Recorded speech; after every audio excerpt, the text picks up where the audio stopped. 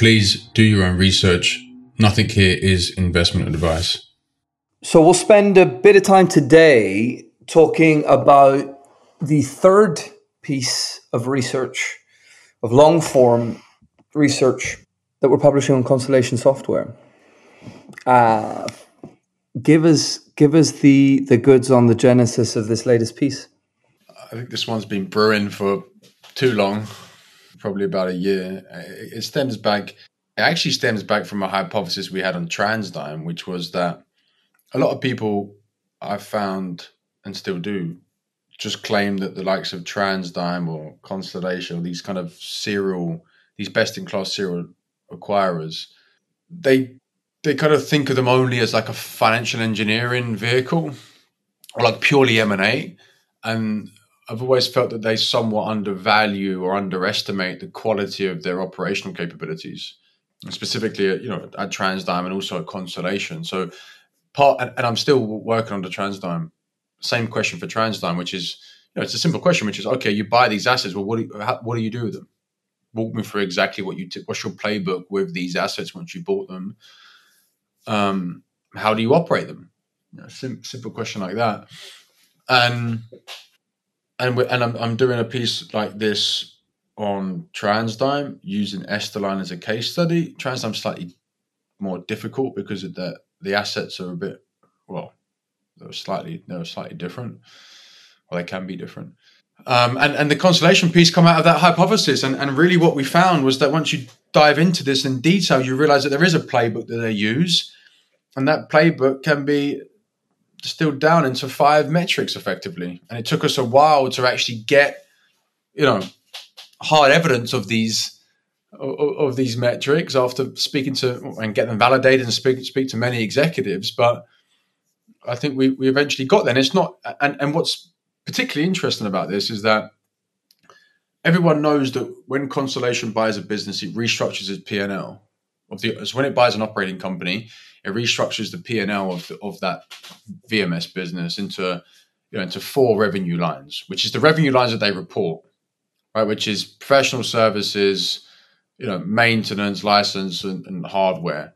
Those kind of 4 typical software revenue lines. And they do that for their opcos, but what they report that in their consolidated accounts. So if you crack open Constellation's accounts, you'll see like those 4 lines, right? And you can model out the growth of, and then they show the organic growth of each of those. And when it comes to their costs, they just put staff, right? Which is obviously the main cost of a software business, and they have and they kind of have like they break out every cost, all the other cost lines, right? So staff will be the majority of the OPEX, and they'll break out like third party products and overheads and insurance, all that kind of stuff. But what they don't tell you is that how they operate it is they also do the same thing for the cost base. They will have individual headcount for professional services, for sales and marketing, for G&A, right? And so when they buy an operating company, that's what they'll do. They'll break that out, and then what they'll do is they'll make sure that they're optimizing. So every dollar of professional service revenue has to cover the professional services costs by a certain ratio. And they've got thousands of data points, or over 1,000 data points from their 1,000 transactions, to refine those metrics, which shows them when have you got a best-in-class VMS business? Well, when it hits these metrics and you've got all these revenue lines covering those certain cost lines. So I think that was a bit of it's pretty interesting insight if you are operating one of these businesses to understand how Constellation thinks about what an optimal cost structure looks like. And it took us, 6 to 12 months to get there, but I think it's pretty interesting. I think longer than that. What's next for Constellation and VMS in terms of questions that animate you? I don't know. I guess there's always a question about the end game here, right? not only for Constellation, but there's so many of these companies doing this. So I think exploring more of the competitive landscape is one thing we'll continue to do. Look at some of these, there's many different flavors of this model, these private companies that are doing something like Constellation, but not Constellation. So trying to understand that a bit more in terms of the actual impact on IRRs and future returns on capital is probably the number one question. So that will always be something that I'd be exploring for until Mark Leonard goes and buys a aftermarket aerospace business. That'll be the day.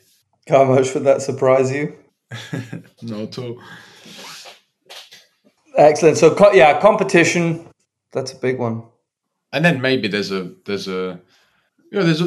always exploring. I'm going to do some work on VTech as well, which is the Swedish VMS business that they focus a lot more on organic growth. So they do a lot. Constellation is purely decentralized. They let these opcos or business units operate pretty autonomously, and whereas VTech has taken more of the strategy of, I'm a software specialist, therefore I'm going to operate these software businesses. So for example, they will share that I think they own a data center, and they'll share capacity between their opcos to save a bit on the cost instead of each opco running AWS, for example. So there is, and VTech's obviously done very well. It's a fraction of the size of Constellation, but so I think exploring some of these in terms of the avenues of where we can go with this. What I'm curious about is competition and impact on future or incremental returns on capital for Constellation, or just in the space more broadly, and then exploring in more detail the different flavors of rolling up VMS, VTech being one of them, which is more on the operational side, and then some of these other private players and what they do. Visma's one in the Nordics, which is pretty interesting. And a lot of these other companies obviously focus much more on organic growth. So I guess they at least think or are software specialists and so claim to buy higher organic growth. And I think that's always kind of like an interesting question. Like when I'm speaking to these companies, and frankly, when I'm speaking to most of these serial acquirers, that's what I appreciate a lot about Roko and Frederick at Roko. Is like he's crystal clear in his mind. There's value in that. There's huge value in that. And I would prefer. I thought about this a lot, and unless you've got a track record of like operating these businesses, like if you're TransDigm or frankly Constellation or Danaher, then you've done this, right? You've proven it, but by then it's too late anyway. Like everyone knows it, right? So, but how do you handicap someone? If I come to you and tell you I'm going to roll up something and I'm going to operate these and I've never done it before, you're not going to give me any money, right? It's not going to work. So there's almost like there's a pure, and we spoke about the purity of some models. Well, because we're also, just while we're on this, on Danaher and DBS, and we've published on the history of DBS, Danaher's history. You're deep into that right now. It's how long did it take for DBS to emerge in its current form? Yeah, but also if you think about so Danaher has gone through this crazy journey of now it's basically a fully fledged life sciences business, right? And it's got all its it's not. I mean, it is diversified, but it's kind of not diversified, right? So it's come full. Well, not full, it's done a 180, right? It started off as a holdco, and the Rouse brothers, were doing financial engineering in the early days.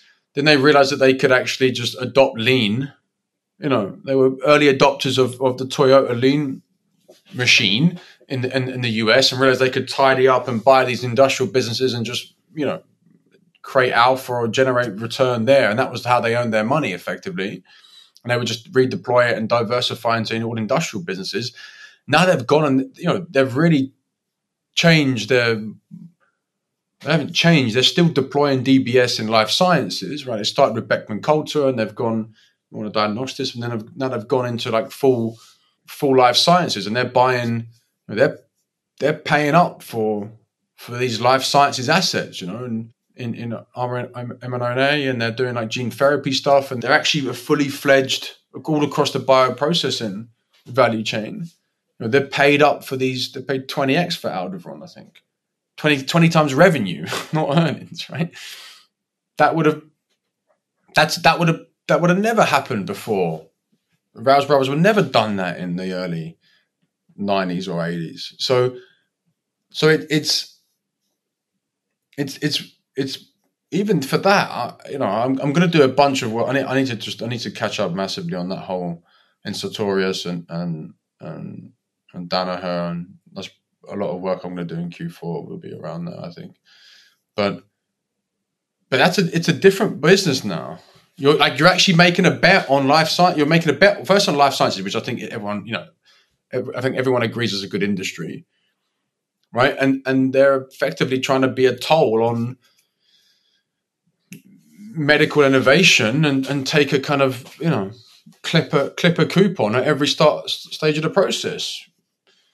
As a CRO, CDMO, doing the manufacturing of the biologics, doing the reagents, doing the distribution, like all of that kind of stuff. So it's not diversified as it used to be.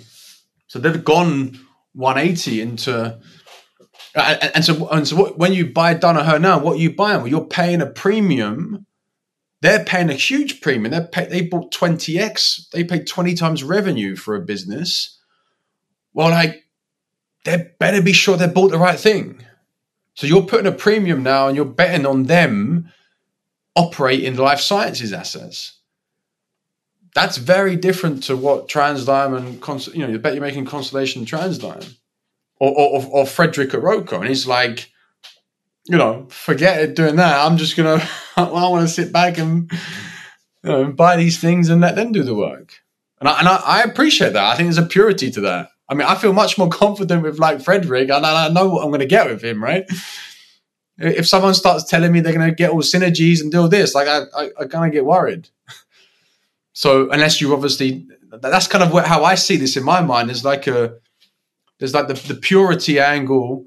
I call it of the, it's never fully pure, right? But I think I call Roco in my mind is like, well, I think actually Berkshire is probably the purest, right? In terms of what Buffett done there. But Roco, I think, is leaning towards what Berkshire is, and like this pure, decentralized, I buy these assets and let them run it. That's it. I'm not involved.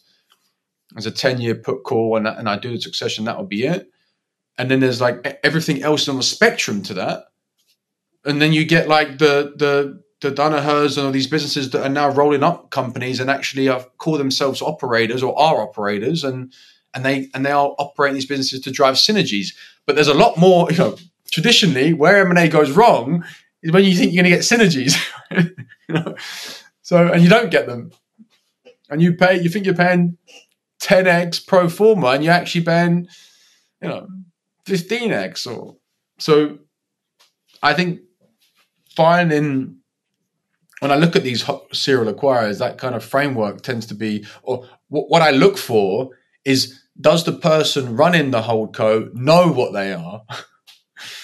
Or at least, or can they communicate clearly about what they're doing? And that's why it was quite refreshing to hear Frederick. It just like tells you straight as an arrow, like what he's doing. Some people don't like it, but at least he knows exactly what he's doing. That is a really marked distinction that you see with him. How many businesses have you seen that have managed to successfully play more of an operational integration, more of an active role in creating value? Well, there are many out there, right? But it's also just, it's harder. I guess you notice them slightly later, and they probably get more expensive then because they're proven. And the question I'm more interested in is, how do you notice these businesses earlier on in their life cycle? When they're not Constellation software trading at 30. Not that you can't earn a decent return when you do that, but I think what's harder to do is when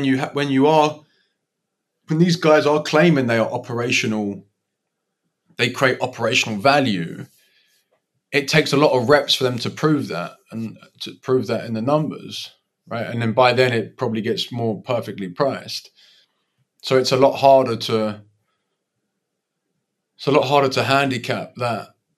And also just a lot can go wrong because frankly, it's hard to execute stuff. It's hard to operate stuff. That's the hardest part. And I look at these VMS things, I'm like, well, you don't have to be Buffett to realize if you're buying recurring revenue at 5-6 times EBIT, it's going to be a good deal, right? The question is it actually recurring? If you tell me you're going to get, you're paying 6 times earnings, well, that's good. If someone's going to operate for you, make sure it stays recurring. That's the hard part. Not you sitting around looking at the accounts and then buying it. Right? The hard part is actually running it. So finding people to run these assets is what is actually that's the kind of art of this. Marrying the cap, and it's obviously very, very rare that the person running it is also the guy who allocates the capital. It doesn't have to necessarily be the same person all the time. But I personally think that running these things is much more difficult.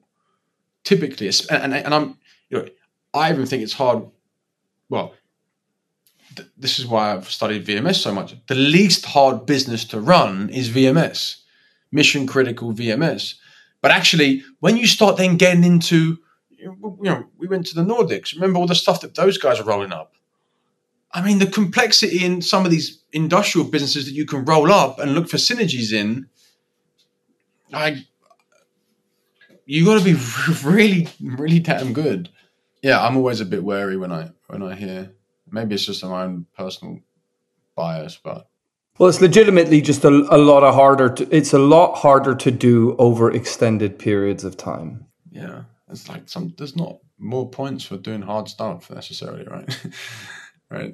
You don't get a bonus for doing the hard stuff. I mean, I think if you're gonna, that's why. I think Mark Leonard made a comment around TransDigm. I'd have to dig it out, but I think he said that TransDigm was a higher quality business than VMS because of the fact that actually those sole source parts that TransDigm owns are effectively de facto monopolies, and there are typically other businesses out there that compete with these VMS, although there might not be many, but there are. It takes a lot more money to replicate a sole source part on a Boeing 737 than to build some VMS for a golf club in Scotland. Right? If you really wanted to do, what would you rather enter? FAA licensing for a nut that might, it's a different game. Exactly. It's a different game. So, yeah, I wonder if we see him one day dip his toes in the aftermarket. Would be fun.